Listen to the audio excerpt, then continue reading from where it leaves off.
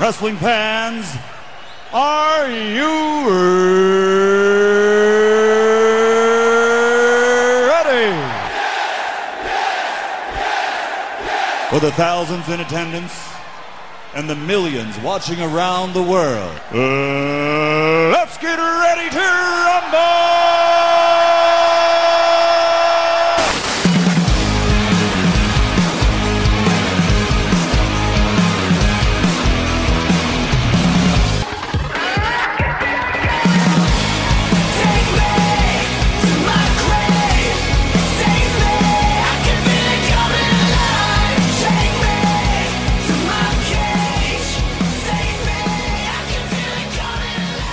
Wrestle Rant Radio for April 27, 2022. Graham G.S. Matthews here, as always being joined by the one, the only, the illustrious Mr. Marceau on the eve, as we speak right now. I mean, this is going up on the day itself, but we're speaking now on the eve of one of the most anticipated days of the year, Mr. Marceau.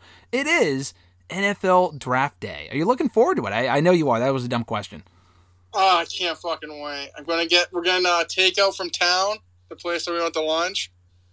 Okay, the place that we went to, yeah. Yeah, the place that me and you went to for lunch that me, you, and Alexis those last two times on St. Patrick's Day. We're going to get town takeout for the draft. It's going to be great. Marceau tradition here. Love the draft. Big draft fans. I think maybe next year we'll skip St. Patrick's Day. Maybe we'll come up on draft day instead. Book it. Maybe. We'll see. I know we're seeing you in a couple of weeks at WrestleMania Backlash and Double or Nothing. We're not going to Double or Nothing. You know, it was funny. Alexis yesterday was wearing the AEW shirt that I waited like 40 minutes in line for. I went back in line twice to get us those AEW shirts and then 2 Double or Nothing shirts. I kept the Double or Nothing shirt. You took both. And then I gave the AEW shirt to Alexis. But she was wearing it yesterday. And I'm like, oh, who got you that shirt? I'm jokingly. And she goes, oh, you did. And I said, no, even before I said anything, she goes, yeah, it was that trip that you went on without me. I'm like, okay, there's no complaints here. Sorry. You didn't make the cut. Sorry. Sorry, you weren't booked. Sorry, she wasn't booked. What match did you miss? What match did you miss? Did you miss like Sammy and Kip Sabian, I think? Literally missed the entire Sammy Kip Sabian match and part of the Battle Royal, yeah. Didn't miss much. Yeah, I didn't miss the main event or anything, but that was a wild time. I can't wait to be back in Vegas at some point, but before then, like I said, we will be there for WrestleMania Backlash next weekend in Providence. We will do our full preview and predictions next week here on the show for that pay-per-view. A lot less to talk about as far as the wrestling world is concerned from this week. I do want to get your thoughts on Raw and some thoughts from NXT if we have time here on the show today. In addition to the big talking point, Becky Lynch's controversial comments regarding AEW's women's division. We just got done talking about the women's division before we hit the record button here. I'm going to get your thoughts on what Becky said about the AEW women's division earlier this week in an interview. So we'll talk about that, some notable returns on Raw this week. But since we're not breaking down Dynamite, because like I said, we're recording on Wednesday, works out better scheduling-wise for this week, we're going to replace the AEW Dynamite review with some draft coverage. And we're going to kick off. I know this is a wrestling show, Mr. Marceau, but I think we should start with some NFL Draft Day coverage and some predictions here. Yeah, I think that's where we should start. I think that's where we should start, too. Pull up the big board here in a moment. New episodes of the show every single Thursday on WrestleRant.com, WrestleRantRadio.com, Mr. Marceau. We're also on iTunes, Stitcher, Spotify, TuneIn Radio, iHeartRadio, Google Podcasts, Podbean, Amazon Music, and Spotify. I already mentioned that as well. All of them. Pandora. Be sure to rate the show, review the show, subscribe to the show. Never miss an episode every single Thursday. For exclusive content like this, or for a wrestling show, you can also hear us talk about the NFL Draft Day coverage. And if you don't give a shit about it, and why wouldn't you? I mean, come on, it's Draft Day. Who doesn't care about Draft Day, Mr. Marceau? Yeah, if you're a football fan, Draft Day is one of the biggest days. If you're going to fast forward 10 minutes here, then I don't know what you're doing. You're listening to the wrong podcast, because we're going to be talking about NFL a little bit more regularly here on the show. If only for Mr. Marceau. I got to do my research, but I got the big board pulled up, Mr. Marceau, and really what I want to do here is get your thoughts on some of these names, where you think they're going, some of the top picks, and what your overall analysis and preview is for some of these top names. Sounds good. Let's hear it. All right, so we got a couple of big free agent draft picks in the draft this year. Round 1, round 2. Let me just get this straight real quick. So for the top 10, let me just run this by you. Are these the teams that are picking in this order, being the Jaguars being first, the Lions, Texans, Jets, Giants? Is that accurate, or is that something else? That's accurate. So the Jaguars are picking first. Yeah, they're notoriously the worst team in the NFL. I think I sent you the statistic. They have like you did 55 wins since 2010. Great team that Shad Khan owns. So is the top 10 really just like some of the worst teams? That's why they're picking first? Yeah, I mean, I'm trying to think. Sometimes like the other teams like trade their picks from like previous years. So like usually sometimes maybe a good team will slip in just they trade with a bad team. But looking at it here, Jaguars, Lions, Texans, Jets, Giants, Panthers. The Giants have another pick in the top 10 because they traded with the Bears. But as you can see, the Bears aren't good either because they were the 7th pick. Mm-hmm.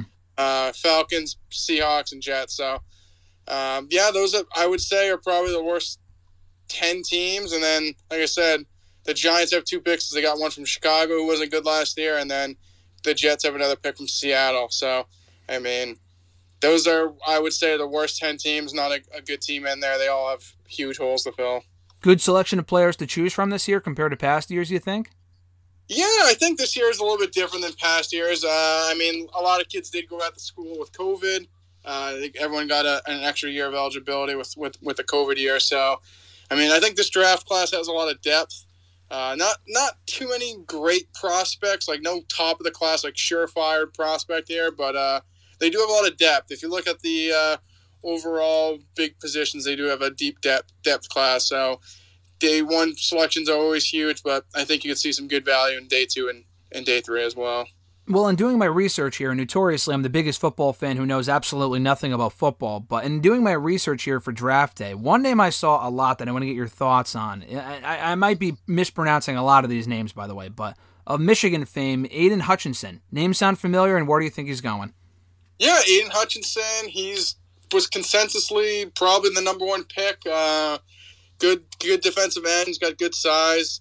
Like I said, he was pretty much leading into the draft tomorrow. He was the number 1 consensus going, number 1 overall. But there have been some rumors that he has been jumped by Georgia's Travon Walker. Seems like Jacksonville's general manager really likes his size. He has a lot of potential. Does Travon Walker? Aiden Hutchinson, he's a plug and play starter. He'll be a good starter in the league, I believe. But Travon Walker, he's got a higher ceiling. He's like a young puppy with big paws. Like he's a blue chipper. He's got long arms. He's fast. He can move. He can do everything. So, I mean, he's not as well tuned and well polished as Aiden Hutchinson is in the pass rushing ability. But I mean, Walker's potential is, I would say, one of the highest I've ever seen. Now, when you mentioned the Jacksonville GM, are you talking about the new guy they just appointed recently, or is this the same GM they've had for a while? So it's still Trent Baalke. I think he was hired with Urban Meyer. Let me just check a quick Wikipedia. Yeah, he started last year with Urban Meyer. As we know, Urban Meyer was laid off or wished his future endeavors halfway through the 2021 season after that whole scandal with him getting lap dances from Thoughts at Ohio State Bar. So Baalke's still there. They did hire former Eagles and Super Bowl winning coach Doug Peterson, but I hear Baalke's a big Walker fan, so seemingly will be Travon Walker getting picked first overall. Talk to me a little bit about Charles Cross. Name sound familiar? Kid likes Charles Cross. I like Charles Cross is good. Very, very I think he's younger, sophomore, redshirted, so still 21 years old. But out of the other tackles with Ike Ekwonu and Evan Neal, he's kind of projected as the best pass protector. I mean, Ekwonu is more versatile. I would say he can play guard and both tackles. He's more of a run block guy. He's more of a mauler. Cross, on the other hand, he's more of your traditional pass protector. And Evan Neal, kind of good in both areas. He's more athletic. Mm-hmm. But Charles Cross, I would say he's going to be a solid right or left tackle if you're worried about passing. Obviously, got to work on that run blocking, but a solid pass protector. Did you just mention Kayvon by any chance? Did you mention him? I did not. I said Ike Ekwonu, but Kayvon, you like Kayvon Thibodeau? Yeah, of Oregon, right? Yeah, he was another one. I mean, going into 2021 season of college football, he was kind of, before Aiden Hutchinson had a great year, he was the guy. He was the consensus number 1 overall pick. He very athletic, stops the run great, can rush the passer well. former number one college recruit coming out of high school. So, he had big fame coming out of high school, let alone his career at Oregon. The only kind of knock on him is he's had a couple injuries that maybe he could have played through but just didn't, and his drive doesn't seems like he's more about his brand than actually playing football. So he's been sliding down draft boards a little bit. I mean, his talent's there. It's just at the end of the day, is he all in, or is he all worried about the image? But I think if he gets his head on straight, I think Thibodeau could be a Hall of Fame player. I was going to say, how do you pronounce his last name? Thibodeau. Is that true? Is that accurate? That's how I've heard it pronounced. Kayvon Thibodeau. Okay, that's what I was curious about, because I didn't want to botch it by saying it first. So Thibodeau, and then you see it, Ikem. What was his last name? Ikem Ekwonu. Ikem Ekwonu. Yes. Right? Okay. Wow, I'm actually getting these. I'm shocked. Wow, you should be proud of me. I'm not great with pronunciation, but yeah, okay. I'm looking on Wikipedia right now. It has it spelled as Thibodeau. Thibodeau. Okay. All right. Thibodeau. So you mentioned a lot of the people that I wanted to ask you about before I even had a chance to ask you about them. But one name I think you missed there that I want to get your thoughts on from LSU. You might know where I'm going with this, Mr. Marceau. Derek Stingley Jr. What's his future hold? Derek Stingley Jr., another similar with Thibodeau. I mean, coming out, going into this season, a lot of potential. Pretty much a slam dunk top 5 pick. His freshman year, he was all SEC. I'm pretty sure he won Defensive Player of the Year that year for the SEC. Great first season, and then pretty much his sophomore and junior year, we saw a lot of fall off there. He just kind of got a little bit more hurt. I don't think he played at all last year.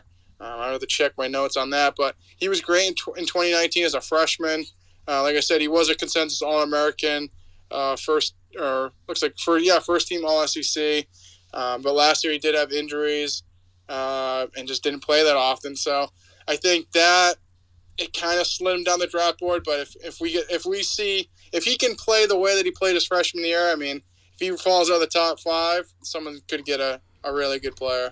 So what does that say about the other players if he's kind of fallen down a little bit? Obviously the talent's still there. He's still very talented, even though he hasn't had, great recent stats, if I'm accurate here. You can correct me if I'm wrong. But what does that say about everyone else up on the big board, eligible to be drafted this year, if he's not doing as well but is still considered a top 5 pick? Where are they going off of with that?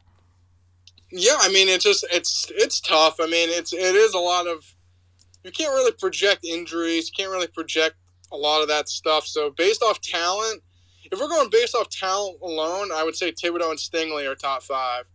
But, I mean, they both had some injuries. They both have had some, compete issues. So, I mean, it's one of those things. Do you rather have someone that's solid with a lot of potential, who loves to play and has, never had injuries and has a good motor to compete, or you want to go with a guy that is more polished and has all the skills now but might be lacking on the drive and maybe fighting through injuries? So, I mean, I think that's what you're seeing with the rise of a guy like Trayvon Walker. Sauce Gardner, I mean, he's up there as well. He kind of jumped over Derek Stingley. He's been great at Cincinnati. He's been pretty much a lockdown corner since he's been there. And we see Trent McDuffie come up the draft board a little bit. Some people say he'd be the best slot nickel corner, or play outside or safety. I feel like he's very versatile as well. And like I said, showed that drive that Stingley kind of hasn't seen in the last 2 seasons. So I think that's kind of how the board kind of switches up and down. You have the talent there, but some other guys that maybe have more potential, and they kind of show that they've been growing in the last couple of years, and you can then kind of pre-project where you think they're going. With a guy like Thibodeau and Stingley, I think that the talent is there. You're kind of not sure of those other things, the mentality, the drive. They can fight through injuries. These other guys might not be as polished or as talented right now, but they might have more of a consistent career. So I think that's where you really see the ups and downs on the big board. Yeah, well, despite some of that buzz faltering a little bit, obviously he seems to be a top 5 pick for a lot of people. So he seems to be, without, needless to say, he's probably going to be the first cornerback taken, correct? Who? Stingley. It's close. I think him and Sauce Gardner are going to be pretty close. I mean, I've heard rumors that Houston They're the third pick. They pretty much need everything. So I was going to say, are they like the top considered pick to take Stingley right now? They have so many needs that I wouldn't say that they're definitely in on Stingley, but there's been more buzz lately that they're in on a corner. They really like Stingley as well as Gardner. So like I said, it's tough though. It's like, do you go with someone that like Stingley? If he came out of this freshman year, he would be a top 5 pick. Okay. But after the last 2 seasons, you don't really know what you're getting. Like I said, he's been more hurt. Yeah. Showing less compete. I mean, I think both guys are going the top 10. I think the Houston pick will really sway where everything goes, because I think Walker and Hutchinson are kind of the consensus 1-2s. And once Houston goes, like I said, they have so many needs. They could use a tackle. They could use another defend. They could use a guy like Thibodeau. They could use a guy like Cross and Neal or Kwanu or Stingley or Gardner. Like, there's so many opportunities at that point. So once they pick, I think you're kind of after that, you'll see everyone else are kind of fall in place. But I would say both guys are top 10. Well, to take a step back here real quick, we talk about Texans needing a lot of different positions filled, same with the Jags just being terrible. How does the top 10 for the teams compare to like previous years as far as who's been in the top 10 for teams to pick? Yeah, I mean, the Jets, Jags, I would say the Lions, they've been pretty much top 10 teams the last probably many, many years. Wow. I mean, some teams you get a top 10 pick and they kind of figure it out, and then they kind of iron out all the details there. But I'm pretty sure last year the Jets and the Jaguars were the first. Jaguars were the worst team last year too, so they're 2 years in a row. The Jets were in there, Lions, Panthers. So last year alone. So last year was Jacksonville, Jets, 49ers, but they got that pick from Houston, so Houston would have been there. Instead, Atlanta, Bengals, Dolphins, Lions, like I said, Panthers, Broncos, and Eagles. So definitely some changes there. But, I mean, like I said, Jaguars, Lions, and Jets are probably, I would say, are the 3 worst teams, and they've been pretty much bottom barrel. Jaguars. Yeah, I mean, if you look, I went back to 2019, Lions, Jaguars, Lions, Jaguars, Giants, Panthers, like they've all been kind of in the top 10 the last 3 or 4 years. Jets were 11 that year, so they're pretty damn close. So those 4 franchises, I mean, it's tough. I understand it. At the end of the day, it is tough. Make basically a first-round pick. Those guys are supposed to be starters, and they're supposed to be good players, and obviously it doesn't always pan out. So you miss on one guy, and especially miss on if you don't have a quarterback. I mean, you're a big Patrick Mahomes guy. You don't have a good quarterback. I mean, you're not really going too far. So, I mean, the Jaguars drafted Trevor Lawrence last year. I mean, he's got a lot of upside. Jets drafted Zach Wilson last year. He's got a lot of upside. Lions, they moved on from Stafford, who then went to the Rams and won a Super Bowl, and they're still kind of spinning their wheels there as well. And the Giants drafted Daniel Jones back in 2019. He's not really been their guy. So, at the end of the day, quarterback, it is a quarterback league. You kind of win and die by that, and if you can't figure it out, you'll just kind of be a bottom-of-the-barrel team. Well, moving down the list a little bit, we talked about top 5 picks, kind of the surefire picks to go in the top 5, top 10. Want to talk a little bit about the top 15, someone that was one of the best considered, one of the best all-around linebackers in the league. Talking about Devin Lloyd, someone who had the most wins above replacement in the league, also thriving as a defender, pass rusher, and in coverage as well. Seems like his name has popped up a lot in a lot of the research I've done talking about the draft for tomorrow. What is his prospect and future hold, and where do you think he should end up? Devin Lloyd's great. I think he's a solid linebacker. I mean, I think he can play all 3 positions as a linebacker. He's going to be more of a passer. He's not going to really rush the passer, but I mean, he's a pretty good blitzer as well. With Lloyd, I'll kind of pair him with Nakobe Dean. They're kind of the consensus 1-2 linebackers. It's kind of tough with this specific class. I mean, I've seen them go as high as 15 in the top 15 or 15 to 20 to out of the first round. So it really depends for those 2 guys, just kind of where teams position them and the other needs that are there. I mean, like I said, I've seen Lloyd and Dean get picked, like kind of projected in the 15 to 20 range, 20 to 32, and I've even seen them in the second round. So it just depends on how everything goes. The edge class is pretty good. Mm-hmm. Receivers is pretty solid as well with the cornerback class as well. So it really just depends on how much a team loves that specific person and kind of where it all falls. I mean, it's so hard to project, and you can't really tell who's going to pick who until you kind of see the dominoes start falling. But guys, whoever picks Lloyd and Dean, they're going to get a really good player. Well, going from one of the best linebackers to someone considered one of the top best wide receivers there is, and he could be one of the best, one of the first taken is my question for you. I think the odds are, projecting that he's going to be the first wide receiver taken in the draft. Talking about Jameson Williams, thoughts on his work? Do you agree with that? Do you think he will be the first wide receiver drafted in this year's draft? Jameson Williams is great. I mean, Ohio State transfer Alabama last year. He had an amazing season. Obviously tore his ACL or Achilles in the national championship. Go Dogs. Georgia Bulldogs. Spanked Bama. I got my championship sweatshirt on right now. Love it. Wasn't that a couple of months ago? I remember us talking about that. It was January 8th or 9th or 10th. It was around there. It was January. So, but yeah, he was a transfer from Iowa State. Had a great year. Like I said, he got injured.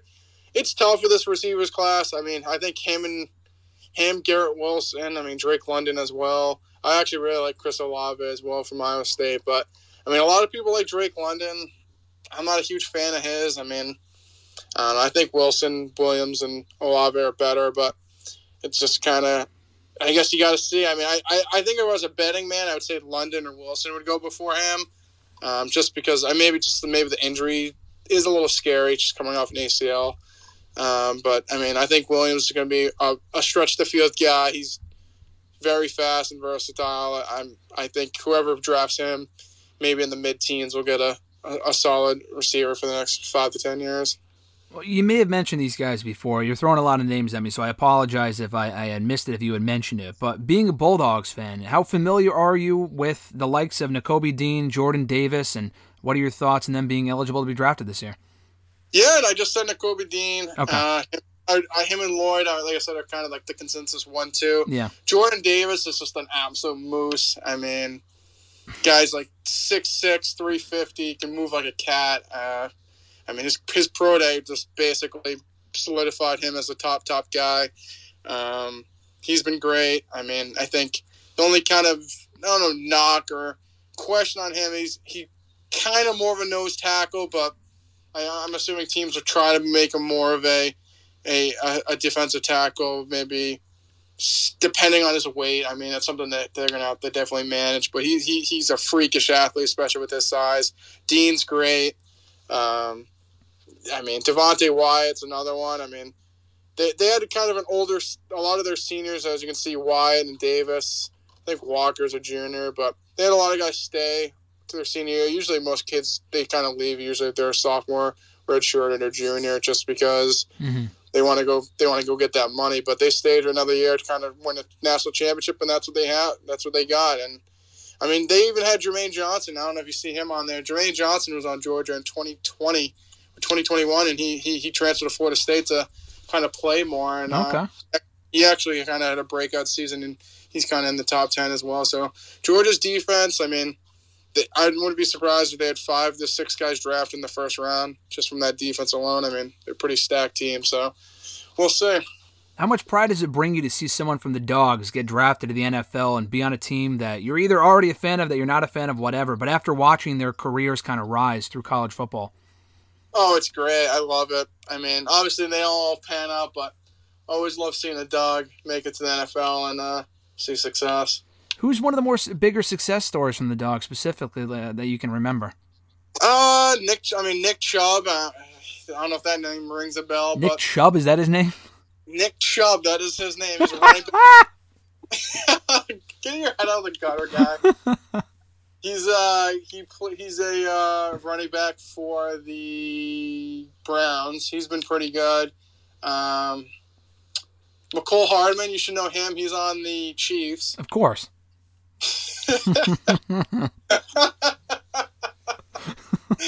I've got the jersey right behind me, brother. It's in the watch. like I said, the last probably 5 to 10 years, they've pumped in a ton of kids. So, I mean, those are the two off the top. I was a huge Todd Gurley guy. That's basically why I started becoming a fan of Georgia. Mm-hmm. He went to NFL. He kind of, unfortunately, had a lot of knee injuries and kind of phased out of NFL too quickly. But love him. AJ Green. Don't know if that name rings a bell. Probably not. He was a good dog. Mm-hmm. DeAndre Swift. I mean, they had so many good players the last couple of years. So a lot of linemen that people probably wouldn't know about, but I would say off the top of my head, Chubb, Swift, Hardman. Those are just three, just to rip off the bat. But I mean, they've had some pretty solid teams since Kirby Smart took over. Roquan Smith as well. So yeah, I mean, the last 5 years they've had a really, really solid team. So they've seen a lot more NFL production than they normally did. Well, kind of going off that for a second, you mentioned the Dogs and how they've had a great team for the last 5 years. Do you think that, I mean, this kind of answers my question based off what you just said. How are they able to replenish the pot? Are they always able to do that, losing this top talent and making up for it with new starters and stuff like that? Like, do you foresee another successful season coming out of this? Yeah, I mean, it's like them, the Alabamas, Clemson, Ohio States, the schools, like, at this point, they're pretty much solidified as top-tier schools. So all they really do is recruit 5-star athlete. Like, every kid they get they usually are the ones that get the best kids coming out of high school. So obviously not every 5-star pans out, but I mean, you get a lot of good kids in there, and you kind of just that's how you kind of replenish the pot. You replace a 5-star with a 5-star, a 4-star with a 4-star, and kind of that's basically how you do it. I mean, Georgia specifically, I mean, their defense has pretty much since Kirby Smart got there, their defense has been pretty good, and they use a lot of guys too. So I think one thing that's helped them over the last couple of years when they've lost like a lot of defenders, they move in and out a lot of players as well. So it's like you're not just this year, like they're not going to have a lot of kids coming in that this is the first time they've ever played in like college. Like they've at least seen some time that like they've been certain packages and stuff like that. So they've seen the field a lot more than most other kids would. So I think that's what's helped them more defensively is they use a lot of different, like I think last year they used like 30 different kids on defense. So it's like you're moving a lot of bodies in and out. So they're getting that experience. Obviously this year they'd probably get more of a starting position, but I mean, you're going to have other kids kind of coming in and out, and they're pretty good at matching up and putting in different athletes. So that's basically how they just do it. I mean, like Alabama, since Nick Saban's been there, I mean, they've been dominant since he's been there. And I don't know, what's that been since 20, I think he got there 2008. That's an offhand guess. So, I mean, they've been the top tier program since he's gotten there. Let me just confirm that. Yep, 2007. He's got 6 national championships since then. I mean, they've been a solidified powerhouse since he's been there. Like I said, all they've done is recruit the top tier kids, and they haven't not lost the beat really. Wow, sounds like the William Regal of football. He's probably the best of all time. Wow, that's crazy. He's up there. That's amazing. As we wind down here, Mr. Marceau, with draft coverage here, going back from the Bulldogs to the actual draft coverage of the entire NFL, another name that I had seen pop up that some people were expecting to be a bit of a breakout star in wrestling terms this season, someone that could be a nice steal in the middle of the draft, and depending what round that might be. A name named, what was the name here I got written down? Zachary something. Oh my God, I don't have the name in front of me anymore. I missed it. Zachary, he was from Florida. Does that ring any bells? Zachary? I don't even know the fuck you're talking about. Zachary, oh my God, it's going to bother me now. Oh my God. From Florida? Zachary Carter. No idea who that is. From Florida, come on, he could be, I'm hearing that he could be, you don't know who that is from Florida? No, I do not. Wow, okay, well, I'm going to have to move on from that one. Maybe I'll have to do some more research. I thought you were the guy that knows everything. I guess not, though. I don't know who the fuck that is. Zachary Carter? Well, I'm hearing I see him here. It says he's the 100th ranked prospect. Never heard of him, though. Do you think he could be a good steal from what you're seeing right now? No, because he went to Florida. Fuck Florida. So you mentioned, by the way, I'm going back and forth with the Bulldog stuff, but you said that someone got traded or left the school and went to Florida. Do you feel betrayed when you see stuff like that, or is it just business as usual? Yeah, I do. I mean, there was a kid from Georgia, and who was a receiver, after winning the national championship, transferred from Georgia to go to Alabama. After they just beat Bama. Like, That it happened.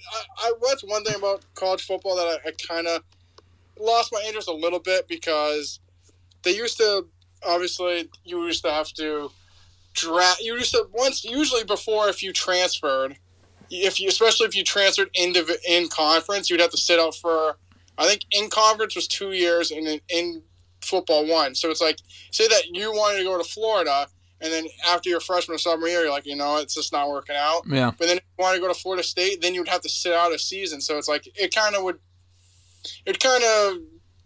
make transferring not happen as often, because you wouldn't want to have to sit out a year. But then they changed the rule, and now you can basically transfer and then go to a different school and start playing. So now, like, basically college football now kind of has their own free agency, because technically you could be on Florida and say, you know what, I don't want to be on Florida anymore, and then another school will be like, yeah, come here, and then they'll just go right there to start playing. So, like I said, a kid from Georgia was one of their starting receivers just after the national championship. It's like, oh, yeah, I'm going to transfer, and went to Alabama. So To the team they just beat. The team they just beat, yep. Because I kind of get it in an aspect, like Alabama is a more passing team, and Georgia's more known for running the ball. So, like, if you're worried about your own brand and your own kind of career, yeah, I would say for a receiver, going to Bama is probably a better option. But I don't know. I just feel like you just beat them. I don't know. It's stuff like that kind of bothers me. Like a couple of years, or last year, they had a quarterback. I don't know if this name rings a bell. He got drafted, Justin Fields. Does that name ring a bell at all? Slightly. Probably. I think we've discussed them before, actually. He was at Georgia, and then he wasn't going to play, so he transferred and went to Ohio State. Then he got drafted last season by the Bears. So, like, he was at Georgia. He played a little bit and then transferred to Ohio State, had a great year, and then left. So, him as not as bad, because I kind of understand certain scenarios. But if you transfer to, like, a rival, that's just like and that pisses you off. Get the knife out of my back. As we wind down here, Mr. Marceau, spending a lot more time than I thought we would on the NFL Draft Day coverage, but it's a big deal. We don't talk about football ordinarily here on the show, so it was a nice change of pace, and we should probably do this more often, especially as the Super Bowl nears for next year and whatnot, and predictions for that and whatever. But anyway, so as far as the draft is concerned, any other overall thoughts regarding potential picks, what you're looking forward to seeing, and stuff like that? Yeah, I think the one surprise, or the one thing I'm looking forward to most, usually quarterbacks very top-heavy, usually first couple picks, but this class is kind of being seen as a weaker class. So honestly, I'm very interested to see where the quarterbacks go. Some people have someone going as early as Detroit, or some people later in the first round, or not even to the second round. So I'm very interested to see what happens with the quarterback class. I don't hate it as much as other people do. Every year you're going to have the people that say that they you can't miss prospects, and they go to the NFL and they just never pan out. And I think this class has more pretty solid players. Nothing like, no one has like generational talent really. Malik Willis from Liberty probably has the most kind of upside. I prefer Kenny Pickett or Matt Corral. But the quarterbacks usually go, like I said, top 5. Usually a couple of them. This year we might only get one in the first round. We might get none. It's kind of a weird class. That is weird. I'm excited to see how it pans out. This is going to be one of my first times watching it live. I know we watched it live. I offered some live tweeting thoughts 2 years ago when I watched during the 2020 draft, and that was a bit different, though. That was during COVID. It was right after COVID kind of started here in the U.S., so it was a bit formatted slightly different than usual from what I can understand. So I'm looking forward to watching, sharing our thoughts over text and tweets and stuff like that. Last question for you. Can you give me one final draft day jingle? Can you give me that draft day jingle? Because I love the noise of it. I love the sound of it. I love the draft. That sounds like it'd be a great ringtone. It is. It's great. I love it. It's second only to the old WWE draft music. It goes da-da-da-da-da-da-da, or whatever the fuck it was. Yeah, it's good. I like the draft. I'm looking forward to it. So, Mr. Marceau, we have a lot to discuss tomorrow, or as far today as this airs, but tomorrow as we record this on Wednesday. Hence why we spend the first half of the show talking about the draft day here today. But that makes my job a whole lot easier as we discuss Raw from Monday, which that was an overall episode, an overall enjoyable episode in my opinion. I know you would agree. Not that the show is the greatest anywhere in the world right now, but by recent Raw standards, and I say this a lot, it's been a solid show. This week we had to focus on the 20-year anniversary of Randy Orton's debut to the day. 20 years from Monday exactly. Randy Orton debuting on the main roster, on SmackDown specifically, beating Hardcore Holly. So the show is all about that, celebrating 20 years of RKO. leading to that great 8-man tag team match in the main event. We talked a lot about Randy Orton last week, gave our favorite moments, matches, and the like in regards to Randy Orton. But your thoughts on the overall focus this week being on Randy Orton and offering that good feel-good ending to the show with him reigning supreme in the 8-man tag team match main event? Yeah, I like to see it. I mean, like you said, Randy, 20 years in the company. I thought the vignette they played for him, the video package was great. Fantastic, went through his whole career. It was honestly crazy to see how young he was at the beginning. Like you said, that debut match against Hardcore Holly to where he is now. No tattoos really in that picture. Now he's covered. So now with the beard, and you definitely see the aging. So I mean, I think we always knew that he had the talent from beginning, or kind of the beginning part of his career. Just kind of was always ladled with injuries. I mean, he was always hurt. I felt like in the beginning of his career, especially with the shoulder injuries. But no, I would say people. Randy Orton's just kind of a special case. I mean, I think I've always liked him. I mean, there are plenty of times that people just could care less about him. I mean, I remember when he won the title in, was it 2020, and people just sat on their hands. So, I mean, there was no one there, but I know what you mean. Yeah, I mean, I just feel like people are like, oh, why would you take the belt out Drew? Randy Orton's not that good. And he was like hot as hell, and then they put him on it when he was starting to cool off. So, yeah. I mean, he's always, like I said, always been a better heel than babyface. I think this run with Riddle's been amazing. Now, like he's been saying it. It's probably one of his favorite parts of his career. And I mean, they're probably, besides Roman, they're like the best thing going in WWE. So there's nothing really to complain about. The match itself, I loved how they brought Cody out. Kind of reference that they were friends, obviously with the Legacy. Big fan of Legacy. Mm-hmm. I was there in 2009. Randy won the belt. Great time. 13 years ago yesterday, Mr. Marceau. Great stuff. Love it. So. Yeah, I think bringing Cody out was great, and then like you said, that 8-man tag was a great way to end the show, and him RKOing everyone was amazing. I feel like I was thinking about this, and I was talking about it during hashtag when I was recording it earlier, but I feel like Backlash is becoming the Orton show. I mean, before he beat Edge in that great match 2 years ago, the greatest wrestling match ever or whatever, won the WWE Championship at Backlash 2009. He lost the WWE title to Jinder at Backlash 5 years ago, but he was in the main event that night. I feel like between all of that and him and RK Bro facing the Usos for the tag team titles unification match at this year's show, Backlash is like quietly becoming the Randy Orton pay-per-view over the last number of years, actually. Yeah, I mean, it really has. I mean, I feel like he's always synonymous with Survivor Series. Like, beginning of his career, of course, he was Survivor like 1,000 times. So, I mean, that was definitely, I think, that was one of his stronger shows. I mean, SummerSlam, he's seen a lot of success as well. He's won the World Heavyweight Championship there, beat Bryan there as well. I mean, he's probably had plenty of big-time matches there. I just can't think off the top of my head, but those 2 title wins alone kind of come to mind right away. So he's had a great career. I mean, 20 years, and I think lately he's just worked smarter, and definitely, I think I said he's been a lot less injured lately, and I think he's done the best work of his career in the last couple of years. No, I've been digging it. He's been doing great work, and I'm looking forward to seeing what he and Riddle can do next, as we discussed last week, in their future as RK Bro. But that wasn't the only thing worth noting from Monday's Raw. We also had not one but 2 big notable returns that were rumored in advance, but still cool moments to see nonetheless, including Asuka coming back for the first time in almost 9 months. I had read somewhere that we hadn't seen her on the show. I thought it was like August, but apparently she hasn't wrestled, according to someone, since Money in the Bank, which was only their second show back on the road, and that was in mid-July of last year. So over 9 months gone. She was injured for a while. I believe a shoulder injury. I don't know how long she's been cleared for, but she came back on Monday confronting the also returning Becky Lynch in a fine segment. So Asuka is back, getting the biggest reaction than anything else on the entire show. And it kind of served its purpose in rekindling that rivalry, giving Becky something to do outside of the title picture, giving Asuka her first feud upon returning. This was good. They've always worked well together. I'm not a fan of Asuka going back to the goofy dancing bullshit character that she was doing before. I've always felt like I'm in the minority on that. A lot of people seem to dig it. They loved it during the pandemic era. I thought it was fucking terrible. But I want to get your thoughts on the long-awaited return of Asuka to the Raw roster, how much it helps that women's division, and what you see her future kind of consisting of now that she's going back to, unfortunately not her roots, but the same character she was doing before she left.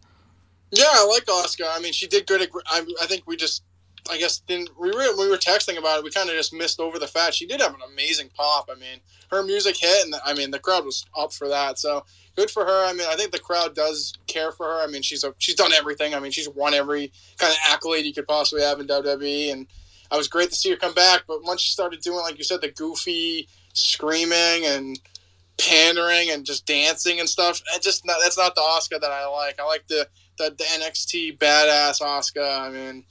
I mean, obviously when she's a babyface, she's not going to have that same demeanor, but she can still be a good person, still be serious. I mean, the whole goofiness, I'm completely out on. But like you said, her and Lynch have history. I mean, Becky left, she got the belt from Becky, so it kind of tying up those loose ends there because they haven't really crossed paths since then. So I do like that, but less goofy, the Asuka the better. So do we get the match between them at WrestleMania Backlash, or is this just a TV feud, you think, for now?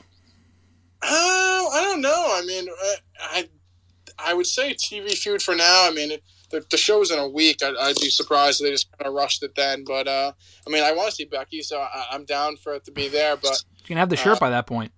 Yeah, I don't know. I think they should wait. I think it'd be kind of a rush if they did it there. But, I mean, I also don't know everything advertised. So, if needed, they can put it there. But, I mean, I think they could have a nice TV feud. I think I'll say this. It depends on if they do that match on the show. It really depends what they do. If they do Liv and Rhea on that show, or do they do Becky and Asuka? So I think you have to pick one or the other. I mean, Liv and Rhea, I would say, is probably more of a TV feud, but I mean, I'd be fine either way. We could have a lot of different women's matches on that show. They did Bianca and Sonya on Raw this week. Do you think we get a rematch at the pay-per-view, or is that over? It's interesting. I don't know. I mean, she beat her clean as a sheet. I mean, obviously she's an authority figure, but I mean, Adam Pearce seemed to be against her on that. So, yeah, I think we could maybe do something. Maybe we have some kind of like foolishness, and I don't know. Maybe Carmella and Zelina were involved, so maybe we get something with them as well. I don't know. Maybe you can get something there, but I would kind of stick away from that. I mean, Sonya lost clean as a sheet. She doesn't really have a hill to die on. So the interesting thing is that we're getting this feud now with Becky and Asuka. Do you think they're priming Asuka to eventually contend for that Raw Women's Championship? And in my opinion is that I think they should. I think we're going to get Becky and Bianca again at some point, regardless of whether the roles are reversed or whatever the case might be. Babyface versus babyface, actually, instead of the first time where Becky turned heel during that match, seemingly, apparently, they told us. But anyway, so I would save that for later down the road. Maybe it's SummerSlam again or something like that. You could do it inside Hell in the Cell. I don't know if it would be overly effective to have Asuka be brought back to a pop like that and then have her lose.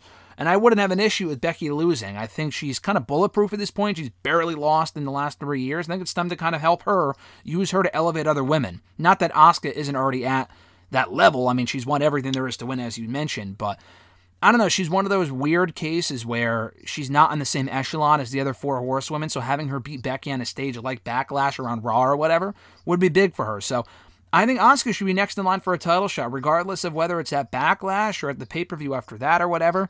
I think a Belair and Asuka feud is probably the biggest feud that you can do with Asuka that we haven't seen yet on the main roster. Yeah, I completely agree. Like you said, I think Becky at this point is bulletproof. If anything, you can have her lose again, and she kind of spirals more out of control. Like she didn't lose 3 years. She loses 2 matches in a row. She kind of focus back in, switch her game up a little bit. So, like you said, her, Charlotte, even Sasha at this point. I honestly think Asuka at this point, maybe not her as well. I think those three are pretty much bulletproof at this point. I mean, they can lose, and I don't think anything's going to really change with their career. I think they're kind of made at this point. So, I think if you're going to have Asuka contend for the belt, yeah, I would have her beat Becky. Yeah, that's probably what I would do as well. I think it would make the most sense. But while we're on the subject of Becky Lynch, we can't ignore this, obviously. It didn't happen on Raw, but it was a huge talking point on social media this past week. Becky Lynch did an interview, I think earlier this week, late last week. I don't have the outlet name written here in front of me. It was actually speaking with Drew Garbo, live featured cut of the day. I think it was like the Bone radio show or something like that. She basically said, the full quote is this. This is what she said. As far as when she was asked about why they ask about AEW's women's division, I mean, I don't know. They like to make headlines. I'm not a big fan of that myself. But anyway, she was asked about AEW's women's division. And she said this. She said, I wish I could say yes, But unfortunately, I don't know what she was asked specifically, but she goes, I wish I could say yes, but unfortunately, I don't think they are represented the way that we are. They don't get as much time as we get, and frankly, they're not as good as we are. She asked, answering in character, which we all kind of figured, blah, blah, blah. She continued saying, we have, certainly on Raw, we have the best women's division in the world. I say that without any hesitation in my voice. We have the best women's division in the world. Competition is great, and it's great for there to be another place.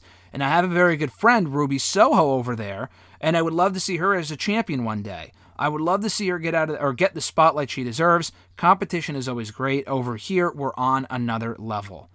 So you're a big Becky fan. I assume you're going to agree with her automatically. But, I mean, listen, I think she's right. I think if you break down the quote of what she's saying, I think she's right and she's wrong.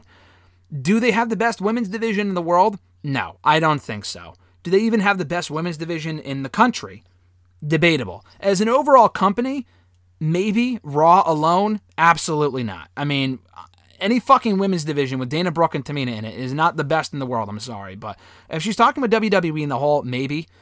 There is Impact, there is still AEW among other promotions, but I don't know about that. But talking about the first part of the quote that really got people riled up, she doesn't think they're represented the same way in AEW as they are in WWE. They don't get as much time, and that they're not as good as the WWE women. So let's break this down here before we get to the whole best in the world conversation as far as best women's division.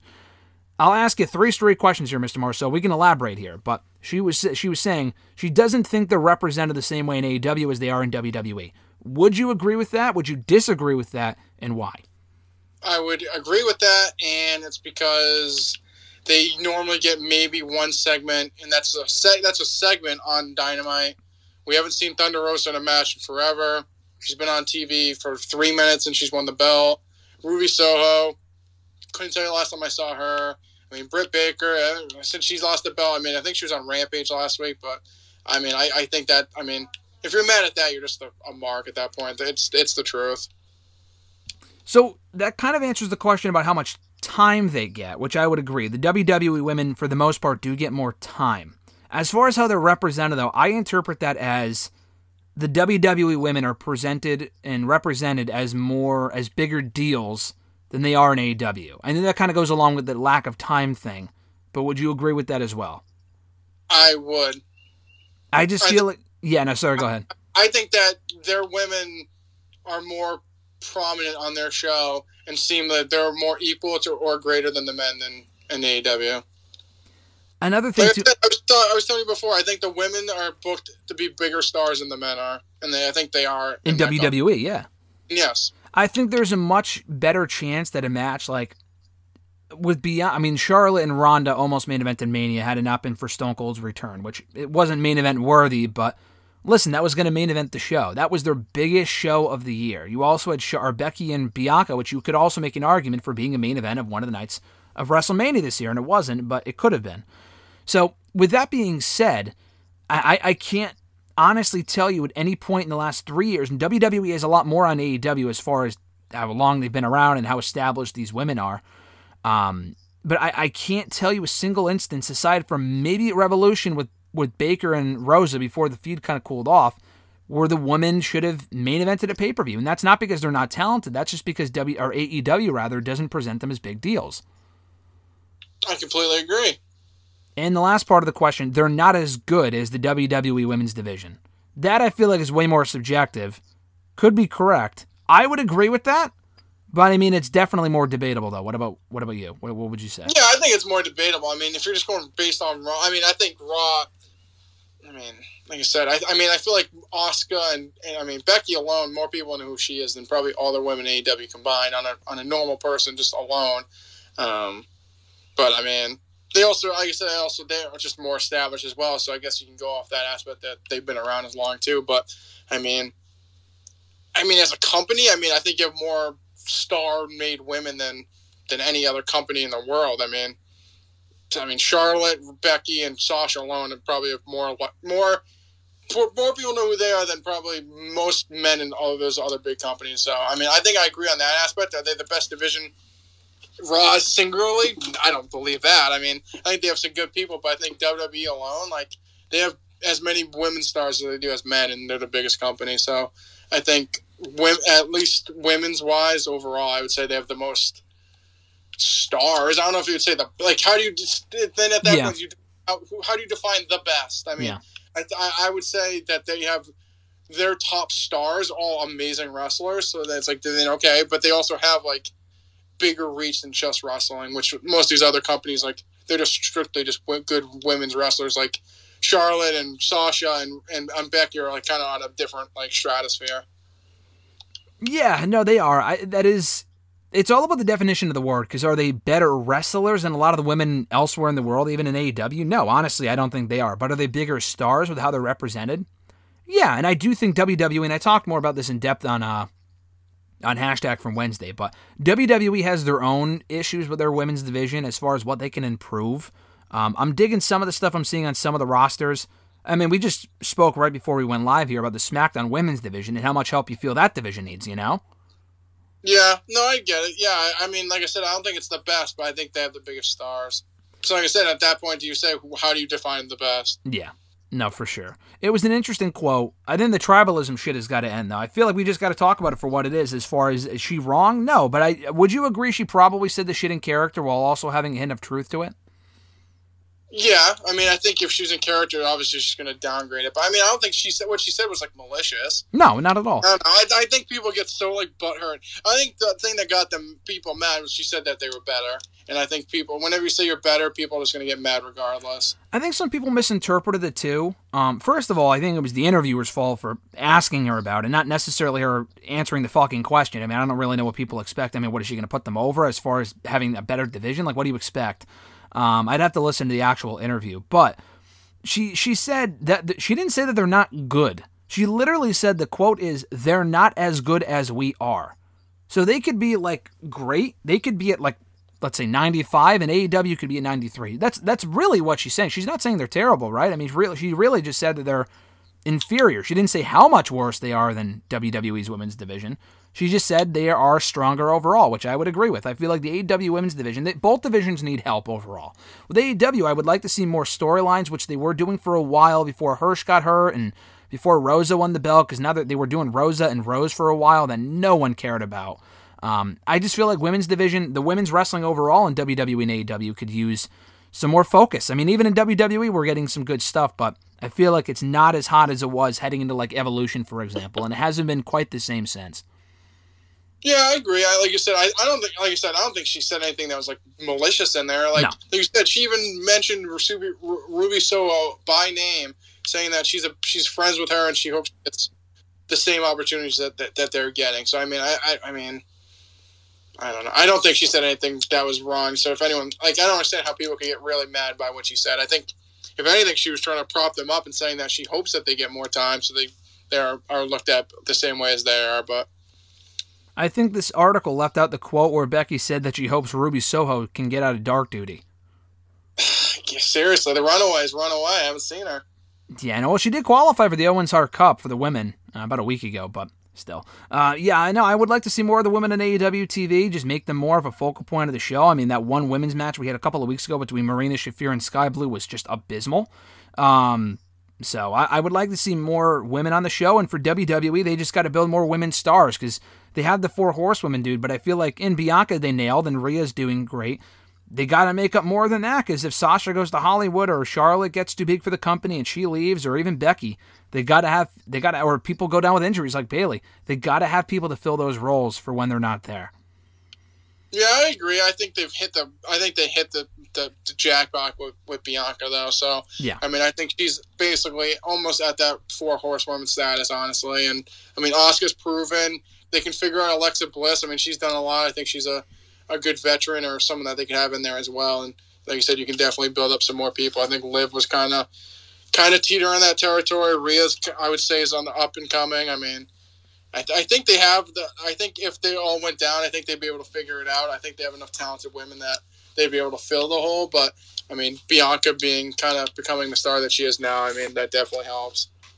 Yeah, no, they definitely are doing better than they have in years past in creating Bianca, and Rhea's doing well, and she's over, so they got to make more than 2 new stars, but I mean, it is better than nobody, so hopefully they can continue on that trend, and hopefully some of the women in NXT currently have potential as well. I think they do have potential, but if they can follow through with that potential and actually using them correctly, people like Cora Jade and Roxanne Perez and people like that, then the future of their women's division should hopefully be in good hands.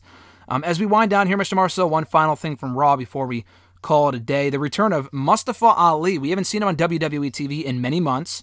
It's been well documented. We discussed it before that he requested his release back in January publicly on Twitter. They did not grant the release.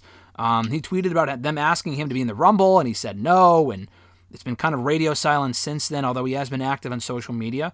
All of a sudden, he's back on Raw. I mean, he was drafted to SmackDown in October, but I guess they felt like Raw needed him more, even though SmackDown has no stars. Not that Ali's going to be a game changer, but I don't know. I just feel like SmackDown might be a better fit at this point. But he was brought back to Raw on Monday, confronted The Miz, and essentially set his sights on the United States Championship, beat Miz, and was attacked by Ciampa. So a lot going on with Ali for a guy that seemed to be on the outs of the company even a week ago. Not that he still doesn't want out. I'm sure he does, but at least they're actually using him, you know? I mean, I think it's bullshit that they had nothing to do for him and they wouldn't let him go. I think that's dumb. Although I know he signed a contract and he should be there until it's over if they're going to use him. That's the thing, but they weren't using him until now. So at least they're finally using him, and I thought this was a good way to bring him back. If you're going to make the most of the time that he has for right now, I thought this was a nice way of doing it. Yeah, I mean, I think at the end of the day, it's nice to see him come back.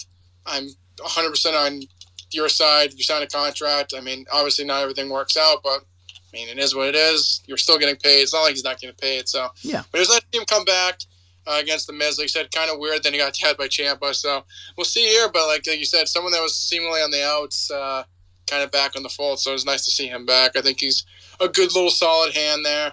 And I'm interested to see what they do with him and Ciampa next. Yeah, no, I'm very curious to see where this goes from here. I mean, they have Ciampa, who is just Ciampa, by the way. Did you see that he's not Tommaso anymore?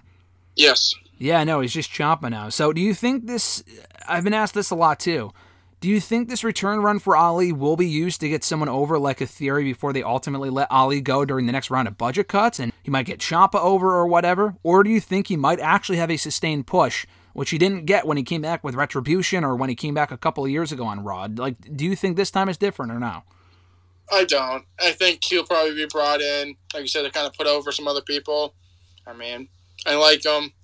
I just don't see a future for him there. I mean, they've proven they just don't have that much invested in him. So, I mean, if he does, that's great, but I could see him putting over like a Theory or Ciampa and then kind of getting part ways, unfortunately. If I'm being honest. No, I think that's going to happen too. I think I look at the situation and it screams Luke Harper a la 2019 when he asked for his release. Remember that? And then they brought him back for a little while and then he put whoever over and then he left again? Yes. Or then they gave him his release, so. Listen, if he wants out still, I think that's a good way of doing it. At least they're using him in the meantime. I don't think his contract is up for another couple of years, so it's better than nothing, I would say. It's definitely not it's not a great situation, but listen, I've said this before. If they're not going to do anything with him and they have him under contract, they're not obligated to let him go. They morally should. But at this point, if they're using him, even if it's to put other people over, then I think that's fine. I think at this point, it's fine. So we'll see where it goes. And TV and can showcase a little bit of what you can do. I think it's worse when you're saying you want to release and then you're not on TV at all. Because the last time they saw him, he was a job joker on Retribution. So, I mean, if anything, you should be happy. At least he's on TV. Like I said, maybe he's putting people over, but at least you're showcasing what you can do. I mean, a lot of people would have completely forgotten about him. Had he not been brought back, I'm not saying WWE's a saint in this situation at all, but what I'm saying is that I think it helps that he's back on TV before he ultimately leaves at some point. Because, like you said, it's not like he's off of TV, out of sight, out of mind for, 2 years or whatever, and then he automatically returns. It's like, oh, I completely forgot about this guy. Like, at least he has some buzz. And beating a former champion in The Miz, no less, too. Again, like I said, I thought it's not like they brought him back to lose to fucking Jackson Riker, who isn't even there anymore. You know what I mean?